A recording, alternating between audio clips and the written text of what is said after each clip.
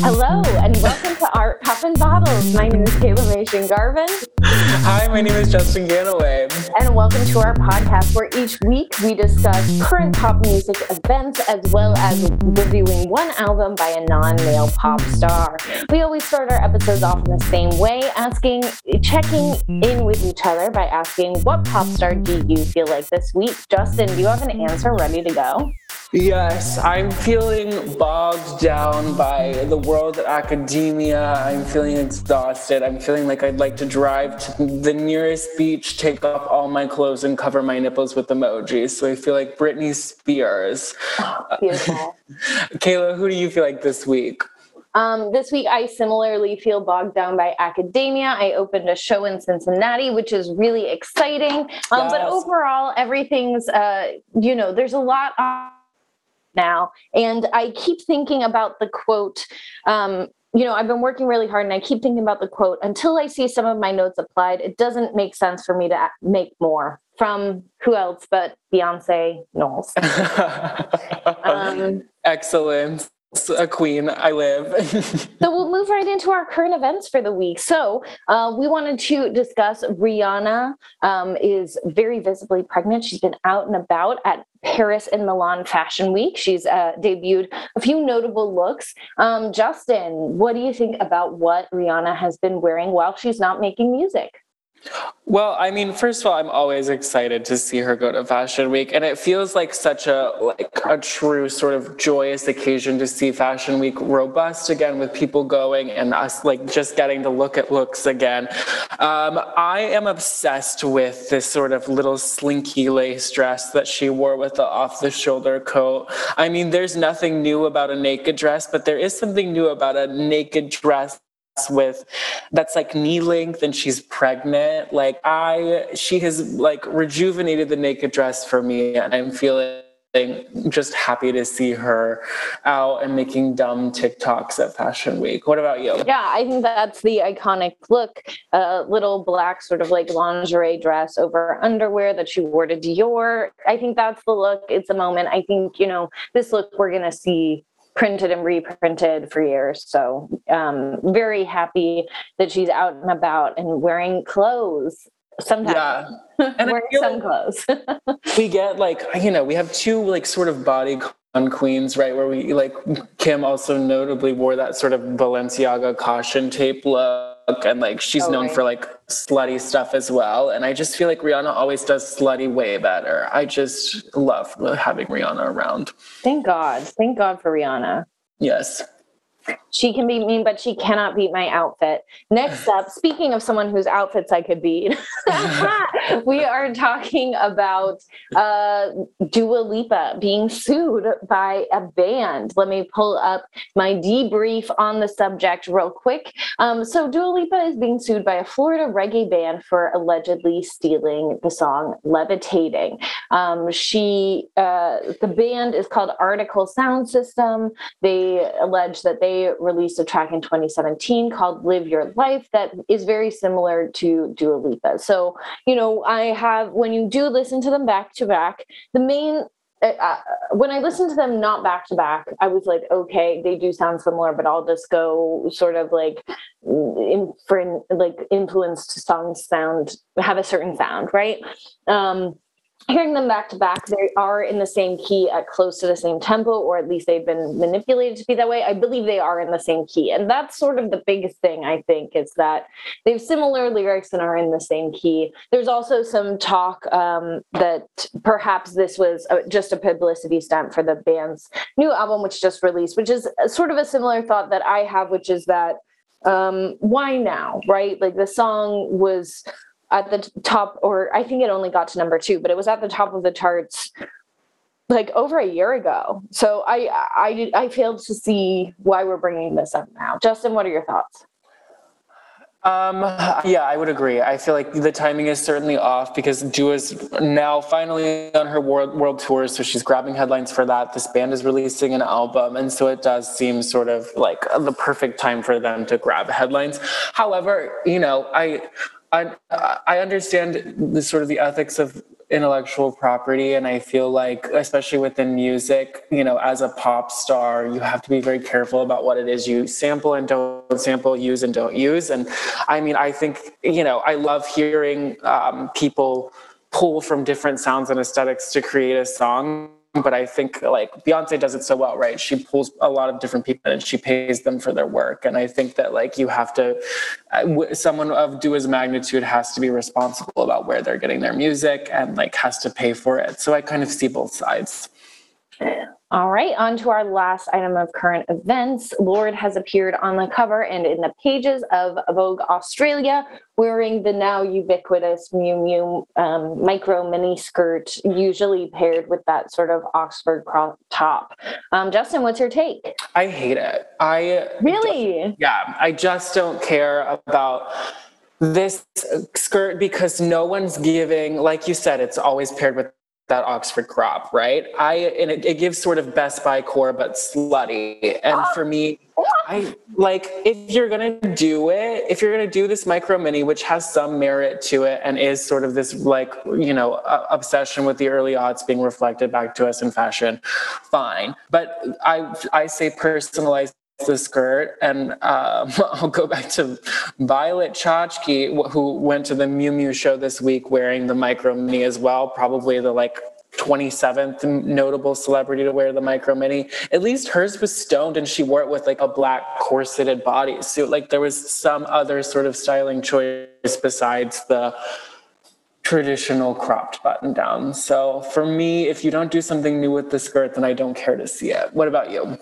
I think it's funny because I don't think we've had a fashion girl uniform like this in a long time. And I think it's kind of exciting to see everybody getting behind one basic trend. Like, I think it's funny. I think it's cute. And I think we'll look back and be able to pin the look to this very moment. And I think that's fun, you know, like I do think, is it overdone? Absolutely. Is it often understyled? Absolutely. But at the same time, like, I think it's been a while since I can remember like one fashion look being worn by so many different people from different fashion aesthetics and all adhering to this like one styling choice. I think it's fun and weird and silly, and I don't care. Like I'm glad Lorde wore it because of course, like somebody's got to do it. Might as well be Lorde.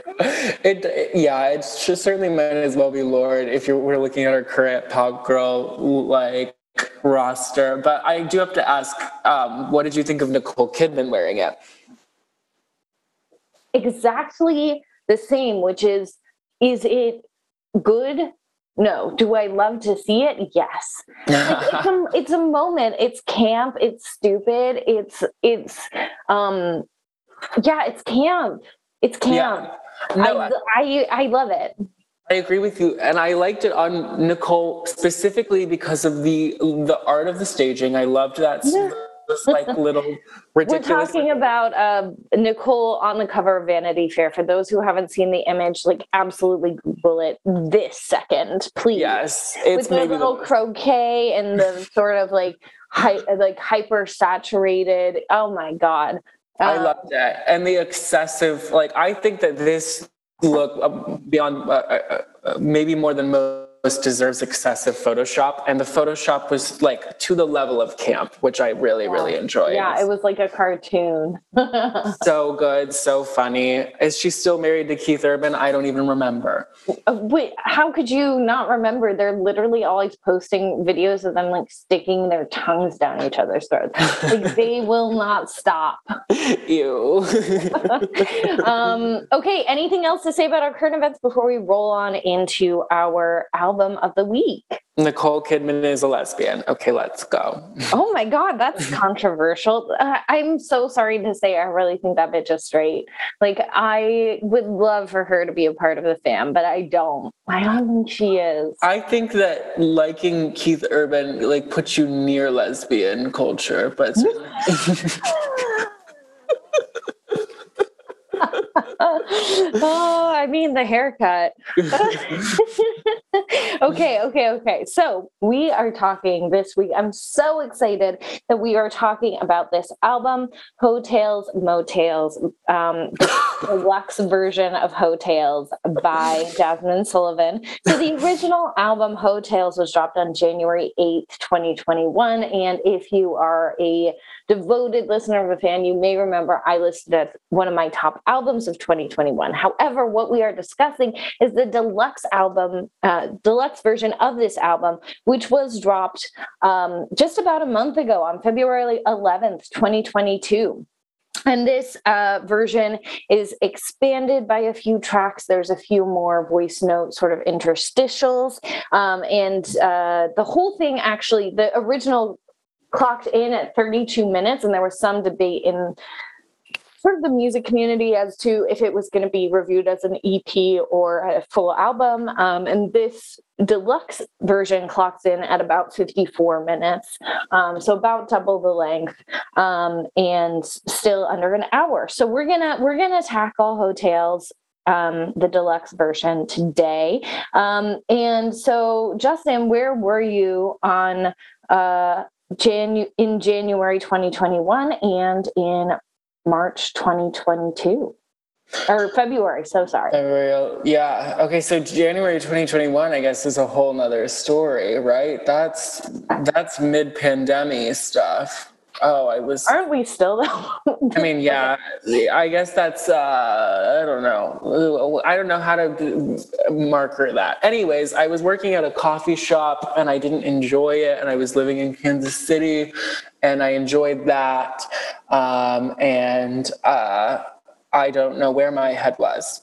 What about, and then in February 11th, I would have been here working as a professor, live, laugh, loving. Where's here for our listeners? Oh yes, here in Springfield. I will say that this album I had not interacted with beyond Kaela putting it on their top 5 albums list, as well as putting Pick Up Your Feelings into our bracket, which I really, really enjoyed, and I was excited to listen to more. And I'm happy that I got to listen to this album for this review, because it's one of those albums that you've got to sit down and say, I'm going to listen to this top to bottom, and then you can really appreciate the quality of it. So I'm happy that I did it for the pod, and I'm excited to talk about it. What about you? Where were you in January 2021? In January 2021, I was basically living in my hometown with Cameron. I was teaching remotely at college here in Seattle. And I was fucking depressed. And fast forward a year later, teaching at that same college, but physically in Seattle, still fucking depressed. And just another year under my belt. Yeah. I will say too, and I mentioned this when we talked about Jazmine Sullivan in December on the pod, is that I just have to mention my history with Jazmine Sullivan, which is, I admittedly was first introduced to her through the G word, and that being Glee. And her song Bust Your Windows was on, I think it was on the pilot actually of Glee. And then a couple of years later, a few YouTube videos of her in middle school singing in musicals were circulating the internet. And one clip is her singing Home from the Wiz, and the other is her singing As Long As You Need Me from Oliver. If you haven't seen the clips, listeners, please. I mean, I honestly, I think that that's some of the greatest art I've ever seen in my life, is Jazmine Sullivan at 13 fucking throwing down on Home. I'm the vocal, everything about it. So anyways, I have been a longtime fan of Jazmine Sullivan's, but I've never seen her have the critical or commercial success of this album. And I'm really excited to talk about it because I think that she's long been sort of skirting this kind of critical reception, because I do think she has one of the greatest voices of her generation, and a real voice for the books. And she has had some good material in the past too. And I think that I'm really excited about the material that's on this album and in the deluxe version of this album. Love. I'm ready to get into it. Let's talk. Okay, let's go. Our first song is the intro titled Bodies. Justin, what do you think about Bodies? I love an intro. I love getting something that is introducing the album, is giving us the tone for the album. And I think that this one is written well. We get a few good lines of something that tells us that we're going to get like a frank, honest album about sex and hookup culture. And I think that sort of the literary device, LOL, if I'm going to use that term correctly, of just like calling it, bodies and bodies to refer to like this idea of a body count is like, I think cool and I think done well. I have a question about this song, but I'll ask it after you give your initial thoughts too. Yeah, I think it's a great song to set up the album. I think, again, this track is sort of dealing with again, a hookup culture, but and body count, but also the album opens with the lyrics, "Gotta stop getting fucked up. What did I have in my cup? I don't know where I woke up. I keep on pressing my luck." Like this is like, and then when the sort of like verse hits, like the first words we hear are "bitch, get it together, bitch," which just I love her, and also that it's delivered in her impeccable vocal delivery, which we'll talk about, I'm sure, throughout this album. But I think that this is a great way to set up what the album's going to be about, while still being, unfortunately, like relatable in that it's someone who keeps making mistakes, both sexually and in terms of like alcohol consumption. And it's also about like trying to, I think like trying to work something out through like booze and boys. And to me, it's like, it's a short song. It's a little ditty, but like this does what it needs to. And for me, it's like a 10 out of 10. Oh yeah, I would give it 10 out of 10 as well. And I'm glad you brought up this sort of what was in my cup thing, because I feel like that's sort of deliberately left vague. Like we're allowed to think that maybe she's just like, trying to process through drinking a lot, like booze and boys, like you said. Or like, I mean, there's also like, could she have been roofied? Like, was this like a rock bottom sort of like song as well? So I like it a lot, and it is frank, and it is like, it's beautiful. Yeah, I think that I definitely think that it is both a rock bottom song and a song about like when we look at the lyrics, like there is like all of the onus is on herself in terms of like, there's this verse about like, "Let me rewind. I was with my girls. I was drinking," all this stuff.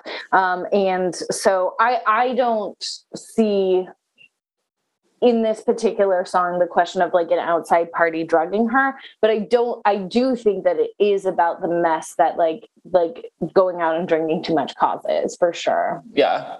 Cool. Let's go straight into Antoinette's tale. Yes. Yes. This is sort of like this. So throughout the album, we have these interstitial voice notes from different women. I think almost entirely Black women. There's one man on this though, on the deluxe version. And Antoinette's tale is sort of ends with the line that's something like they meaning men think the pussy belongs to them, but really it belongs to us, meaning women, framing the idea of like who owns one's sexuality, and that it being like an autonomous thing rather than outside parties. And I think that's a great framing for the album, and really central to what the album deals with.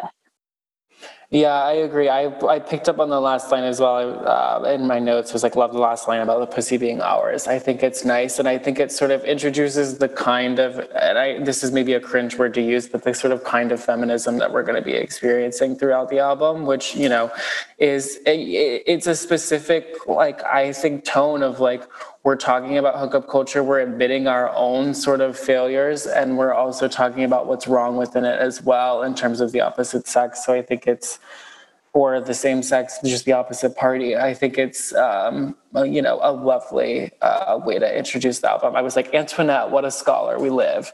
We do live. All right, let's talk about Pick Up Your Feelings. Yes. This I did list on among my top songs of 2021, so I think you already know the gist of how I feel. We did discuss it at a little bit more length in our December episode. But I do think it's a really great song about cheating and the end of a relationship due to cheating. Like the idea that this opposite party has to pick up their stuff and also pick up their feelings about the relationship.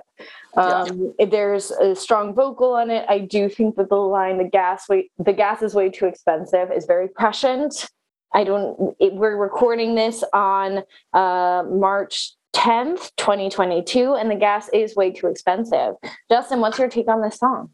I love it, and I have a take that I hope I'm not taking from you, LOL, which is, to me, this feels like sort of the logical progression from Beyonce's To the Left. Like, it's a little more honest, a little more brutal, and I think, again, her poetry really works, and it's, you know, I think her most famous song from this album for a reason. It's like, it's at the top of her sort of vocal range through most of it. It feels like stewing about a relationship that's ended, and it's got that sort of urgency and anger to it, and I just think it's really, really good. So 10 out of 10, of course. I also listed it as 10 out of 10, but I have a lot of 10 out of 10s on this album, and then a couple that are over 10. So we'll get into those. But so far, she's at 100% from both of us. So that means something for the first two tracks. Let's talk about Ari's Tale. I think this one's funny just because it sort of introduces this idea of like dick worship that permeates the album of like, I think this is the interstitial where a voice note where Ari's talking about like, she says like, if like this sort of sexual relationship she had could have tanked her professional career, but it was worth it because I think she says like the dick was like heaven. And then she invokes Jesus and then apologizes to God and says, I'm just speaking my truth. Justin, thoughts on Ari's Tale? I think you summed it up perfectly. Yeah, I think, again, I love how honest everyone is with this, and sort of, it is, I think, really relatable to be like, I was so wrapped up in this person that I did not care about my professional life, and, you know, I think there are light themes of capitalism throughout this album as well, and so... strong themes. And I liked that line a lot of like, I almost ruined myself for this person. Yeah, loved it. Great. So that brings us right into Put It Down. And this is when I start sort of making connections between the interstitials and the songs. Like I do wonder about process and which came first, because Put It Down is very much about a song where like the dick is very good. What do you think about Put It Down? I think Put It Down is nice. There's a specific moment, and I don't know which song came first, or maybe they just came at the same time, and I honestly shouldn't be comparing, but the sort of like, the rhythm is really similar, and like the phrasing is really similar to 34, 35. In a certain section, and I don't care. Like I think they both do it really well. And Put It Down, for me, I love the sprinkles of auto-tune you get at the ends of the phrases towards the end of the song itself. And I think like she has this really lovely melismatic quality to how she ends a phrase. She's always giving you a riff at the end of a phrase, and it's very apparent here. And I like it, but for me, the songs on the album that are the best are the songs that that get the most specific, and this one isn't quite as specific for me, so I gave it an 8 out of 10. Whoa. Okay. I rated this one an 11. I wrote that it's a masterpiece. And I also wrote, with so funny you bring up 34, 35, I also wrote Ari Wishes. Because this song is deploying a lot of the same rhythms that Ari does, but like Ari's rhythms are stolen, I think, primarily from sort of R&B. Black artists. Yeah, and Black artists. And here Jazmine is fucking executing it. And I think it's magnificent. This one has really grown on me. So, and it's one that I don't think I would have given an 11 out of 10 if I hadn't just listened to the album for a few days in a row, prepping. But when I did my most recent listen right before we recorded, and I was walking around when this song came on, I was like, this is good. This is good. And it's good. I think it's really good. So let's talk about, I think the next, is there an interstitial that I didn't write about before On It? No, it's just On It. Cool. Great. So next one is On It. What do you think about On It? I'm so excited to talk about this song. I love On It.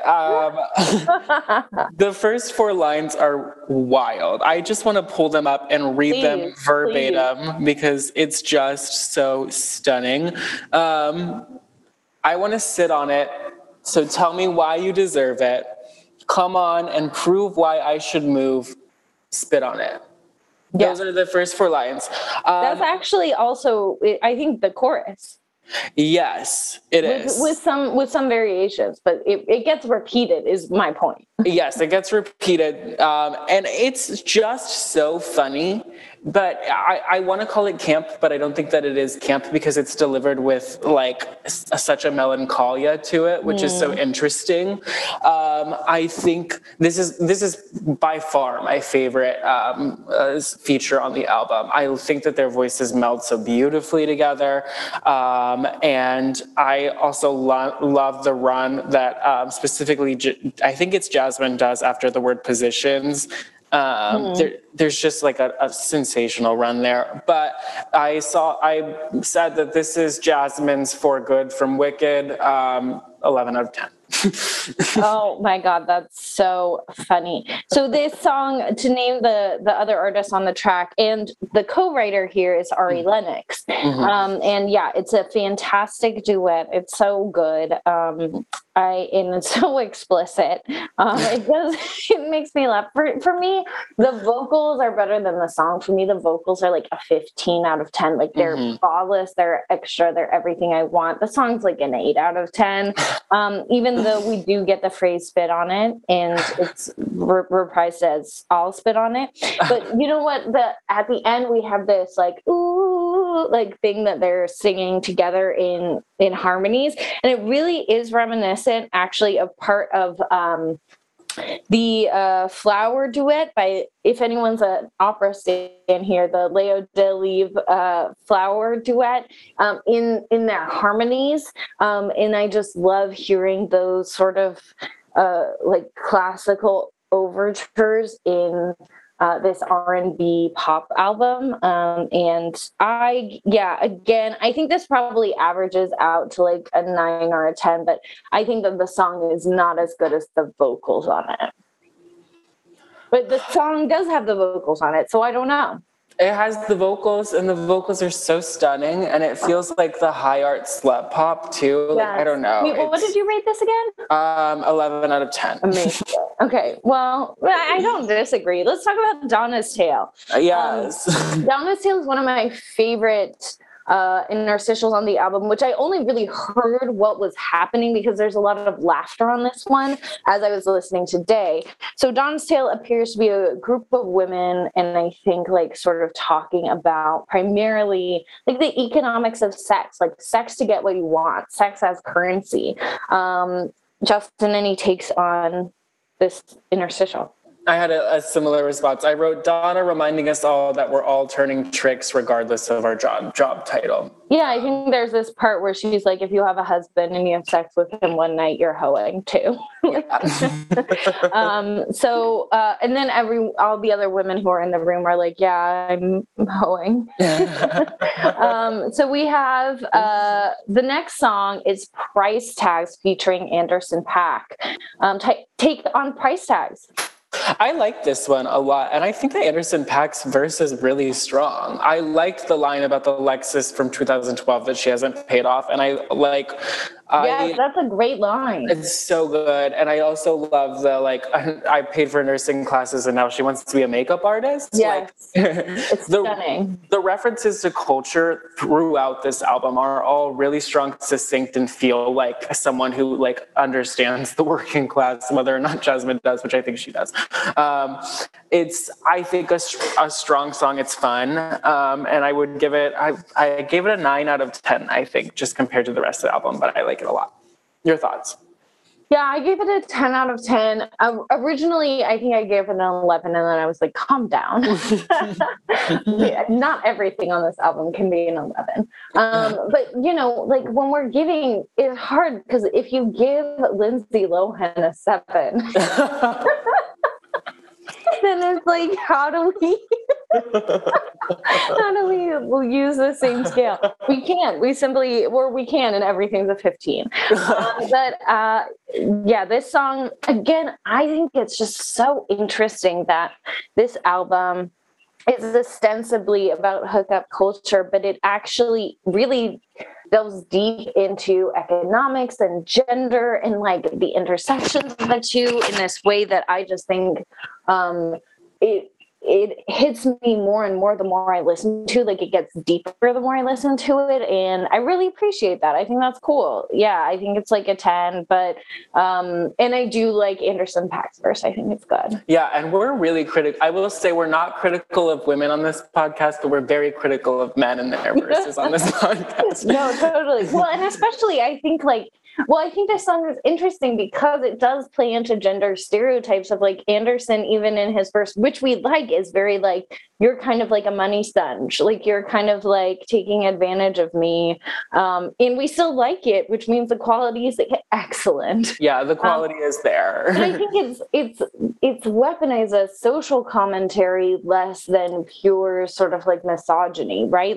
There's something happening with the lyrics instead of just you're soaking up my money. It's weaponized in a way, and I think that's I just think it's really strong. Yeah, I think the specificity of he's not just ragging on a woman for asking for some money to help support a child. It's more about she wants to be a nurse, she wants to be a makeup artist, and this person is feels a little bit. Can't play off her Lexus from 10 years ago.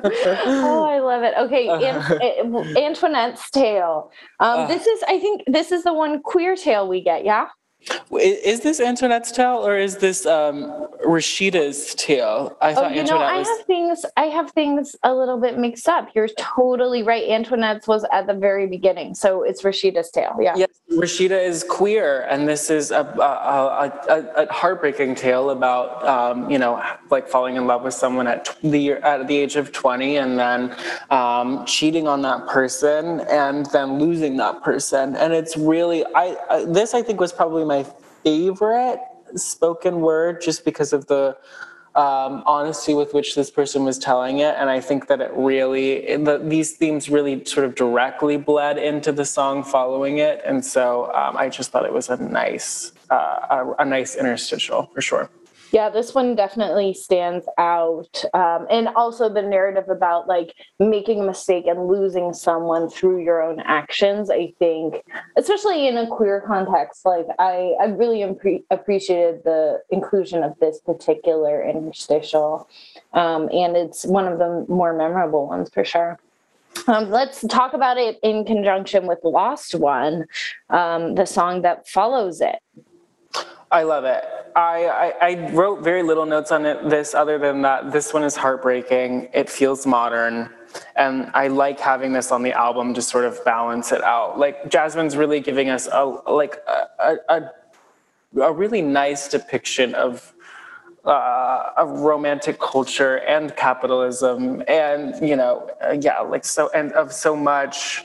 And I just think that this one, the vocals are there. She's obviously a masterful R&B artist, and so it tugs at the heartstrings immediately. And I think it's very, very good. What do you think? Yeah, I think I wrote that this one's so fucking sad. Like, it's just really specific about the end of a relationship. I pulled out the line, "Don't have too much fun without me. Try not to love no one." And then following that up with, like, "I know I'm being selfish." Like, it's really sort of like raw and honest about losing a romantic relationship, but also about being at fault for that. Like, I think it's complex and specific and beautiful. The vocals for me are a 15 out of 10. The song's a 10 out of 10. I don't know how to rank this one because I think that, like, I think it's probably a 10, closer to a 10, but like the vocals on this one, it's just really, I mean, it's exceptional.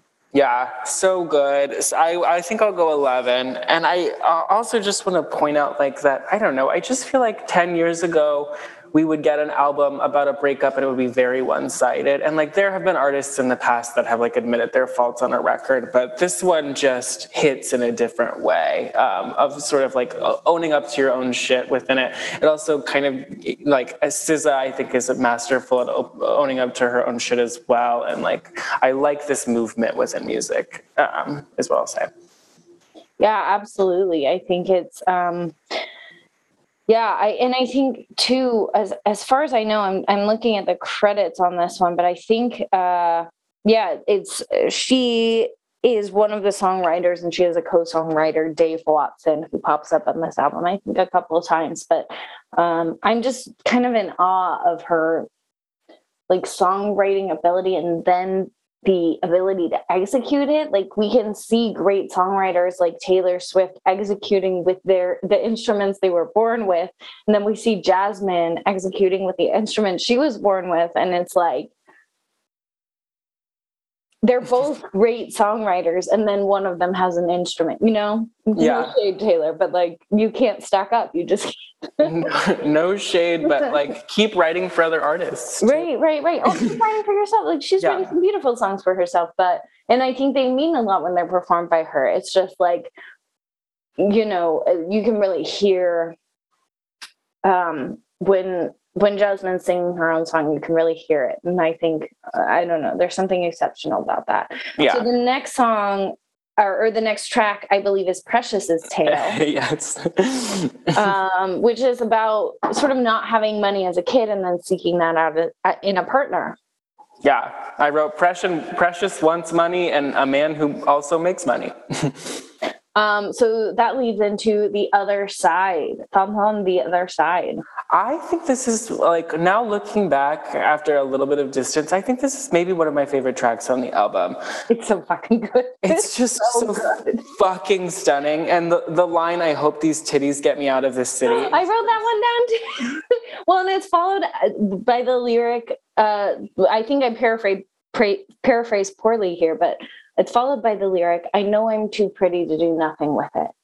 Like, it's it's tying gender and sexuality to economics, which I think it's just, I mean, it's such a fact of life, but like, so few artists really go about that in a meaningful way. And I think that Jazmine here is like really penning something, something really deep and also fun. Like, I also like the lyric about, she's having 2 kids from a surrogate, and she's getting facelifts, and she's a soccer mom getting wasted, but she's not basic. Like, this song has some of my favorite lyrics on the album. Plus, it's kind of a fucking bop. This is a 13 out of 10 for me. I have to agree. Also, one more lyric. Well, let's just read lyrics from this song. Let's read the whole thing. She has "get my ass done" fat transfer as a parenthetical on this. Yes. Well, and she also, like, I really like it. This is a song where she's like, I'm gonna move to Atlanta. I'm gonna find me a rapper. Find me a booty. Like, I love this song. This song is something else. This song is amazing. Yeah, I really think that if there is a revolution tied to wage inequity, they're going to point to this song as one of the precursors to it. I'm just saying. It's also hopeful, right? Like, it's about dreaming about the future, and like, she can't help but dream in capitalism, you know, like. I love it. Okay, so You're right. the next, I think we have an interstitial that I didn't write down here, which is it's Amanda's. And she talks about body image, Instagram, and like her being like, oh, I see all these other hoes on Instagram, but she's like, and I may not be as beautiful as them, but sex is my superpower.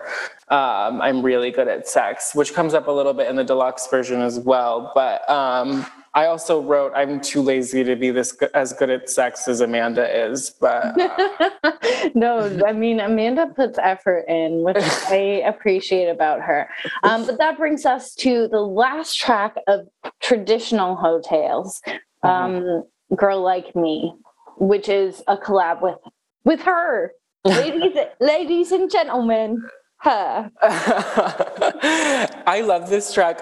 It also brings up for me, my rule about name checking a brand. It should be well tied to the themes of the song, and the idea of talking about Fashion Nova again. I'm wet thinking about it. I just love that she brings up. I should buy some dresses from Fashion Nova, and all these like guys are gonna love it. That's a heavy paraphrase. But it also is, I feel like this song is really good for me listening to it now that we're sort of in the thick of like alt Twitter culture. I feel like I woke up maybe 2 months ago, a month ago, and everybody had an alt Twitter where they were putting all their porn on. And this feels very like OnlyFans alt culture aware, and it's a good song. What do you think? Yeah, I wrote that it's a great, great song, masterpiece, 13 out of 10. I think there's, again, some great lyrics here about like, again, sort of like weaponizing sex as a gateway to love, like, you don't love me no more. And then like the idea that like,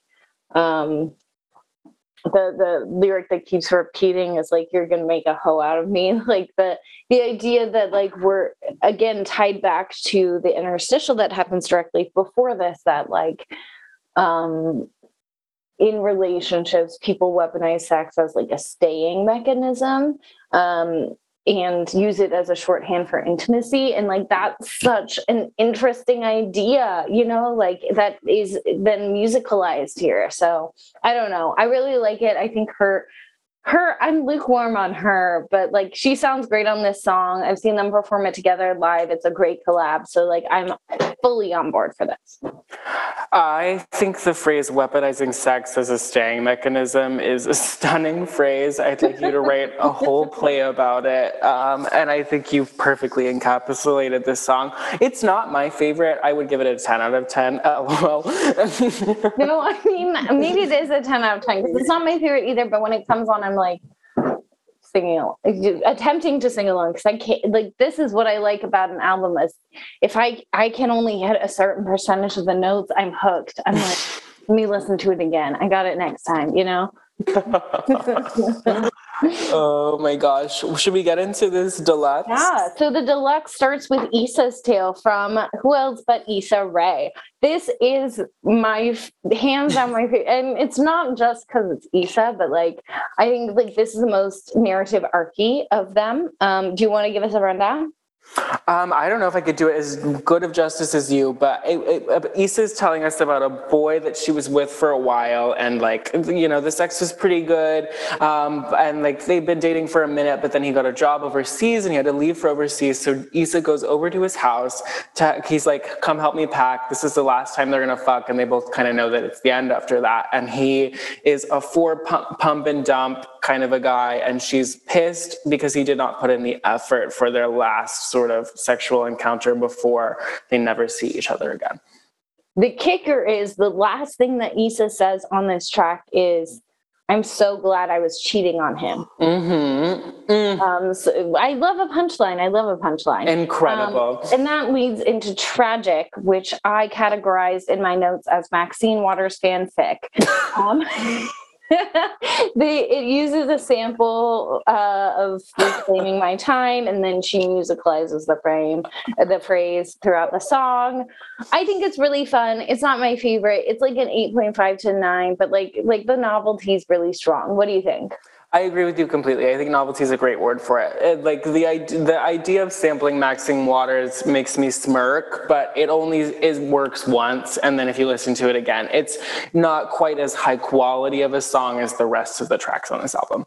But we love a gimmick. We do. Yes, of course. This is as close. Well, there's a number of camp elements on this album, but this is one of them. Next up, we have Jazzy's Tale, which I believe is Jazmine herself talking about what it was like to be sort of like, I believe she self-identifies as like a young, fat Black girl, and how that was made, like the societal parameters around that led her to believe that she was perhaps undeserving of love. And so when she was in romantic relationships, it was unhealthy because she was getting this,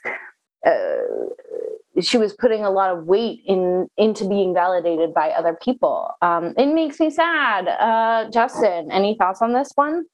This one makes me sad as well. I think that it's supposed to sort of be similar in vein to our.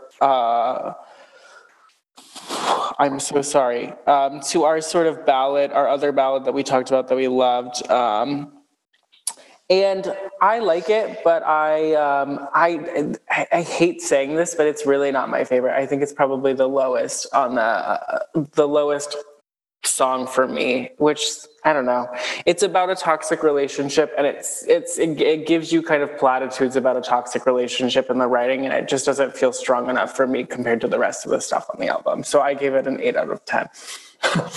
Yeah, totally. I mean, I think that the vocals here are like really what's bringing my rating to a 10 out of 10. In just that, this phrase, though I don't need you, like it's, I agree that this song isn't the best song on the album, but it's still executed with so much like deep feeling and impeccable vocal that for me it's a perfect score. Like I don't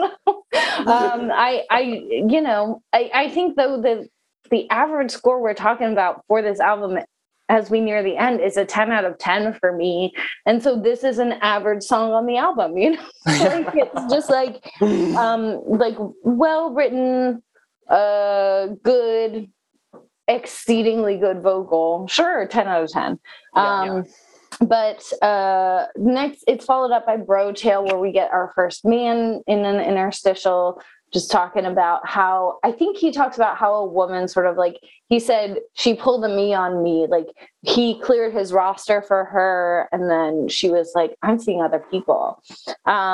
So then it's followed by the song Roster, which for me is the low, like it's the lowest song on the album. Like, again, I think this is like a Lindsay Lohan 14, but it's a Jazmine Sullivan 7. I love you for saying a Lindsay Lohan 14. There's something about this song for me that does make its way into full artistry, and for me it's the chanty quality of like the chorus. And I'm pulling up the lyrics now just to kind of get into that. But like she does, so don't get feelings, you don't even need it, I'm not stopping in my prime, like she does that in almost like a chanty sort of one note like thing that's like that feels, for me, and this is maybe me projecting on the song, but it just feels like that thing that you have to tell yourself over and over again to sort of survive hookup culture. Like, don't catch feelings, everything's fine. You're just like fucking around, blah, blah, blah. Like, it feels like something that you're like a monotonous chant that you have to tell yourself in order to keep going. Even though you're hurt every time something goes wrong, and you're hurt or you feel good every time someone validates you. And so I like it. I think it's art. I don't think it's the best best song on the album, but I would give it a 10 out of 10. I was like, I have to give one of these songs less than a 10 out of 10. And it was Raw Star. Okay, next up we have Mona's Tale, which I don't have notes on, but it's about pussy. Yeah, it's similar to the one where like sex is a superpower, but it's Mona being like, I am great in the bed.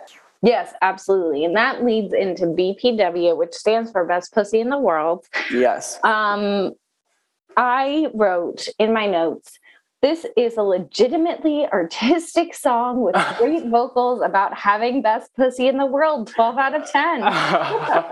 Okay, I also want to point out there's a line where she says, I don't just want your heart, I want your soul. Like the vocal that she's turning in on this song about pussy, like it's out of this world. I think that this song is really good and fun and artistic. And also when we like compare and contrast with this and WAP, like it's not that one is better than the other, it's that one has like sort of like superhuman level singing on it. Like this song is, I just love it. I think that, again, here we get camp again. If we're going to identify camp, we've got some camp here. It's literally called Best Pussy in the World. That's camp. That's camp. That's camp. I wrote in my notes one line, pussy bravado song set to a plucky guitar. Which, and I don't say that to undermine the quality of the song. I think it's really, really lovely. It seems just a little plucky guitar. Just a little plucking, and then we're singing. It sounds like something that could go on a remake of The Princess Bride, but like dirty. I swear to God. That's so funny. What's your rating for BP Dub? 10 out of 10. Incredible. Next we're up to Shanti's Tale. Oh, this one's about like the man wants to have fun. Shanti is saddled with responsibility in an actual life. The man's only interested in the parts of Shanti that are fun. And Shanti's like, you can't love any of me unless you can love all of me. Yeah, I'm going to say something that you're going to throw up at. I can already tell. Oh, I can't wait. Anyways, this album, for me, because it's set up with these interstitials and then a song, really feels episodic. Really kind of feels like the logical progression from Sex and the City to sort of like a 2022 R&B album. Pause for throw up. Sorry. Okay. No, I'm good. No, I think that you're onto something in that it is like, I think you're onto something academically speaking in that it is episodic. And I do have questions about how each of the smaller parts influences the whole, but essentially we're looking at snapshots of a life dating sexually as a modern woman. You know, I think that there are a lot of parallels to be drawn. Right. And that sort of tie between like sexual capital, economic capital, and those two. Like, well, but I do think that this where I would draw the line is I do think that this album can't deal in as much detail as Sex and the City does, because Sex and the City is now a franchise that's been many decades, but it also does go into more detail, particularly about economics of sex here, whereas Sex and the City frequently has dubious economics where like these women are able to afford all these things that they would ordinarily not be able to afford. And oftentimes I find in the series, economics between them and the men they date don't come up, whereas it's a constant theme of this album. That's where I think this album's really, really delving into something murky and interesting. Because I do think it's something we got to talk about, especially that there's still like a huge pay gap, and especially that there's still like sexual politics about like who pays at dinner, who pays for drinks, and what does that what does that mean? You know, like, unfortunately, that's still a conversation we're having. But I would counter if I can. I yeah, feel please counter. like Miranda, not even just like that. We don't talk about the doofusification of Miranda, but I'm Miranda. KDS. But Miranda in the original series has to reconcile typically making more money than her like romantic counterparts, and like the Subway sandwich man. yes, sure, or Steve. Or like Steve. yeah, her like wanting to buy a suit for Steve and then Steve breaking up with her, like just sort of like, and there is a line like, I've made enough money in my life, I can handle myself now, I want to find a man that makes his own money as well. And so I think that there are some parallels, and I think that just even including Issa Rae to give you this sort of episodic tale of her life and then creating a song about it has, I don't know. Well, also HBO. HBO. So let's talk about the last song on this album, Selfish. Yeah. This one is up tempo compared to some of the other stuff. We get like a little bit more pluckiness, LOL pluckiness. We get a little bit more fastness. I didn't love this song. I think that this one gets better on repeats for me. And personally, I think the song's an 8 out of 10, but the vocal is giving. Like, I listened to it today with my little earbuds in, and the vocals, I mean, it might even surpass a lot of the other songs on this album, which is saying something. So, like, I think I have to even it out to it. I think I have to even it out to like a 10 out of 10 because the vocal's so incredible. The song's like an 8. The song is fine, but like the execution, though, I don't know. I love that. So thank you for bringing this album to like my attention and to hopefully our listeners' attention as well. If you're not listening to Heaux Tales, this was the #1 Pitchfork album of last year. And Pitchfork, they're snooty. And I also just have to say that I think the reissue of this album and the expansion of the tracks, like, I just love that there's more content to listen to, because Jazmine Sullivan's last album before Heaux Tales was like, it was 6 years ago, 6 years before Heaux Tales. And that the fact that then she's like putting out six-ish new tracks within a year, it just makes me really happy and really excited for her career. And I think she gave an interview where she said something like, I can't see another 6 years going before I put out another significant work. And I'm so grateful and thankful for that, because I think she's such a strong artist with just a beautiful instrument. And I'm really excited to see where her career goes from here. So that brings us into our favorites section. What are your favorite tracks from this album, Justin? So I have to say The Other Side, and then The Lost One, and then Pick Up Your Feelings would be my top 3 from this album. What about you? Definitely The Other Side.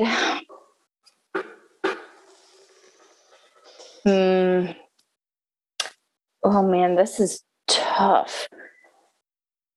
The Other Side, I think probably Girl Like Me and maybe BPW. I was hoping BPW would make it on your list because it really. I love that song. It's so good. It's catchy. So that brings us to what we rate our album. And traditionally, we've been rating the albums on a boxed wine system, where Franzia is the worst. We have Boda Box as a middle ground, which is wild because it's nothing if not it's not a middle ground, rather. And our highest ranking being a Boda Box, with the creme de la creme being Cabernet Sauvignon. But we have been almost exclusively not using that rating system recently and just rating the albums based on beverage. So, Justin, what beverage do you think this album is? I think for me it has to be a Cosmopolitan made with Grey Goose vodka. I think it's aspirational wealth. It's like got that tang of a lime to it. It's incredibly alcoholic, and I love a Cosmopolitan, so I would give it that. What about you? I think if we're going by the traditional rating system, for me, it's a Boda Cab Sauv, which I just think this album is really high quality and it's going to stick around for a while. I'm glad we're reviewing it now, a year after it came out, and I feel like, you know, today I listened to it once and I was like, I'm going to play it again. You know, like it's really rare that I listen to an album and like I think there's more to hear, you know? And that's what I think about this album is every time I hear it, I get more into it. And that I don't think that's the case with a lot of albums. And I think it's really great listening to all at once. And I think it's also great when you pull out tracks. I do think that this feels a little different than a Cabernet Sauvignon. I don't know what it feels like, but it kind of feels like to me like it feels kind of like a nightcap, like just some like it feels messy too. Like I think that's part of why I like it so much is that it's not perfect. It feels like some fucking Hennessy in a glass at the end of a night, you know? Like it feels like the last drink you had and you go to bed. Yeah, I think that there's a lot to that in terms of the last drink, like before you go to bed. I couldn't tell you what, I couldn't expound upon it, but I think that's really, really, really profound. Profound. And now we may or may not have someone joining us. Oh my God, we, the presenters of Art Poppin' Bottles, are so excited to bring to you Heaux Tales. We're going to give you the definition of a farming tool. And then two choices. And you, the contestant, get to guess, or maybe you know it. Maybe you know it. Between the two. Oh my God.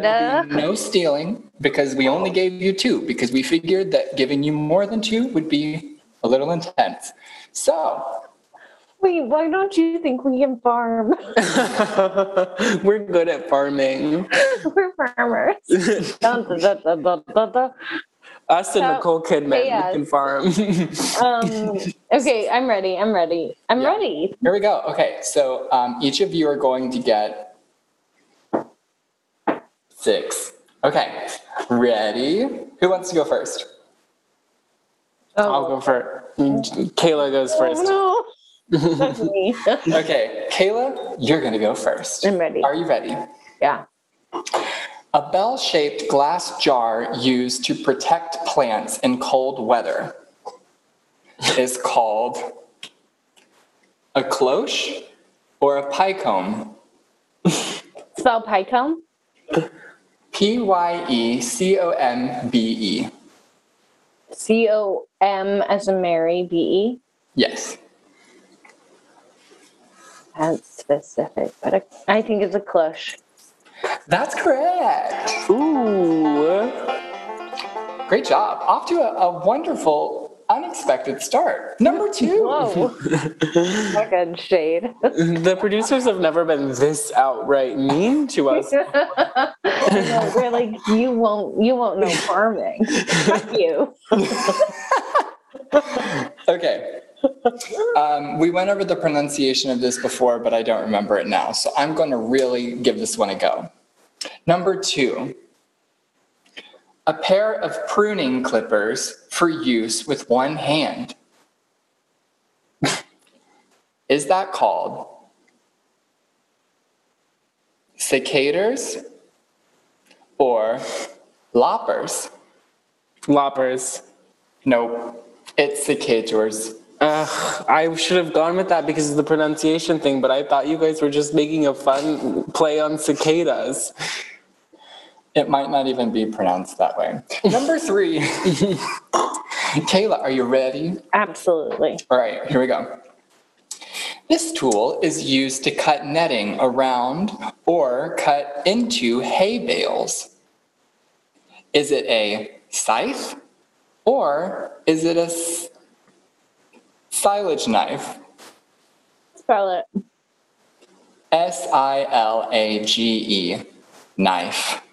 And can you read the question one more time? Used to cut netting around or cut into hay bales. Yeah, silage knife.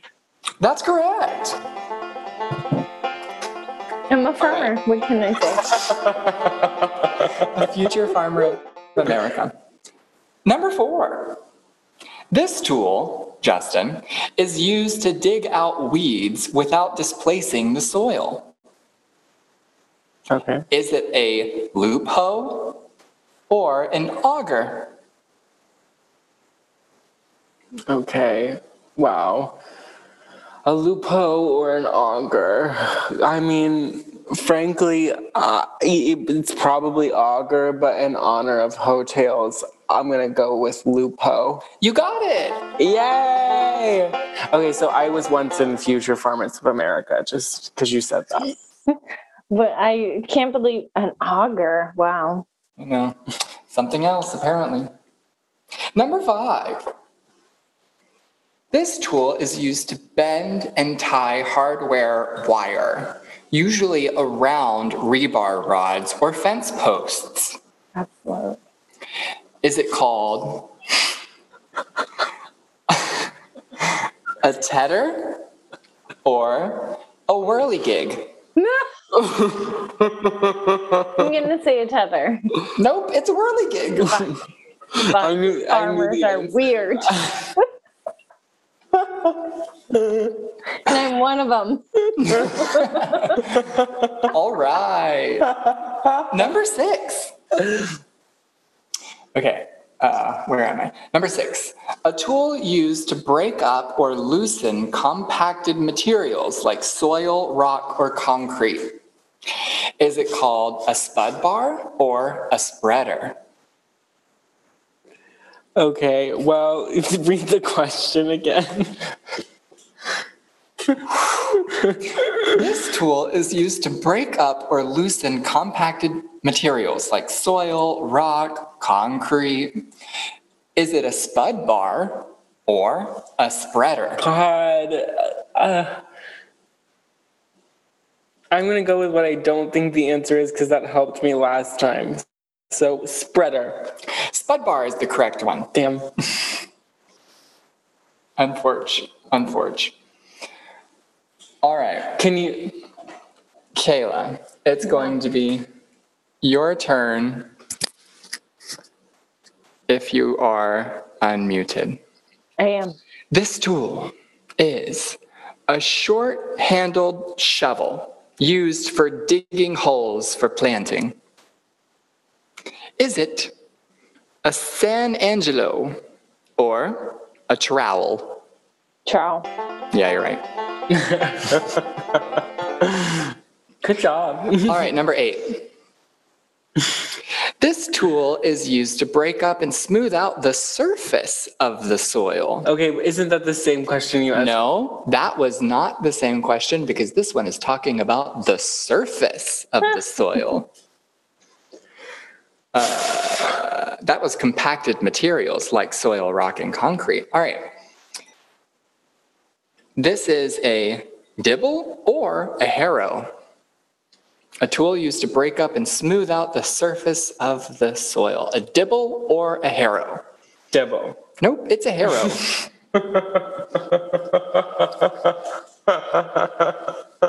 If whirligig was right, then so should dibble be. I know, dibble is cute. So should dibble be. Dibble is such a cute little cutie. Okay, number 9. A chimney-like structure used to protect plants from frost.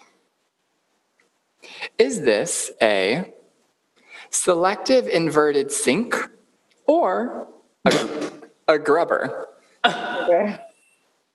It's a selected inverted sink. Stupid. That makes no sense. Absolutely not. Fuck that. All right. I fucking hate farmers. Let's go. We respect all workers on this podcast. We do. Including field workers, especially field workers, because I need food. I love denim. I love never food. thought I would feel like Paris Hilton and Nicole Richie from The Simple Life, but here we are. All right, number 10. Here we go. This tool is used to connect a draft chain or whipple tree to a cart. Is it a clevis or a dike? No,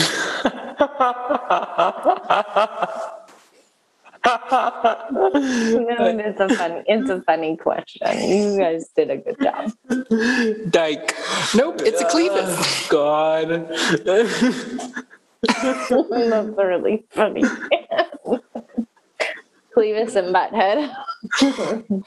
All right, are you ready for number 11? It's got a theme. Sure. All right, number 11. A stubby nail removal tool used when a hammer is too large. Is it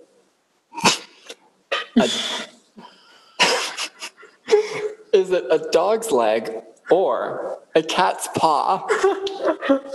Oh, I know this. Too much. I will just note for all of our listeners listening in that all of our producers are laughing right now. Wait, so dog's leg or cat's paw? And it's for what? A stubby nail removal tool used when a hammer is too large. Okay, this is stupid, but cat's paw. You're right. You're so right. It's the only one I knew. I thought you were going to ask us something with like a brush hog, but we're at the last question. We are at the last question. Number Someone 12. in 4-H?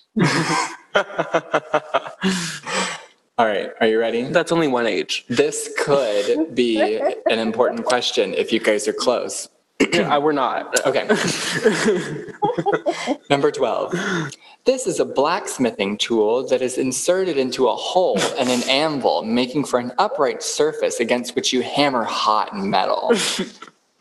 Is it a hardy or a macaroni tool? I only heard inserted and hot metal. So let's go with hardy. You're right. It's a hardy. Oh, good. It's a hardy. Oh, what fun. All right. So it seems to me like Justin has scored out of a possible 6 points, 2 points. Great job. And Kaela has won with 4 points. Yay! Congratulations. Thank you. Thank you to everyone who supported my growth as a person who recognizes some terminology with regards to agriculture. And especially thank you to agricultural workers who are the backbone truly of our society. And thank you to our producers for putting together these wild questions. Never thought we would be trafficking in this on this episode, but thank you for these questions around Heaux for Heaux Tales. Thank you to our listeners for tuning in. You can always rate, comment, and subscribe. We would particularly appreciate any reviews you happen to want to pen. Again, we're just people recording about pop music. So truly, any adjectives you want to throw at us, like great, verbose, too long, good. We'll take them. After 3 years of potting, I care less what you have to say about us, but I would love to read it. Now, I don't think we'll adjust in any way, but I think that I would love to read a review. And thank you most of all to our producers who keep us afloat: Cameron Choi, Aaron Burnett, Jeremy Smith. Thank you for fucking doing what you do. We appreciate you. And we just want to say, live, laugh, love.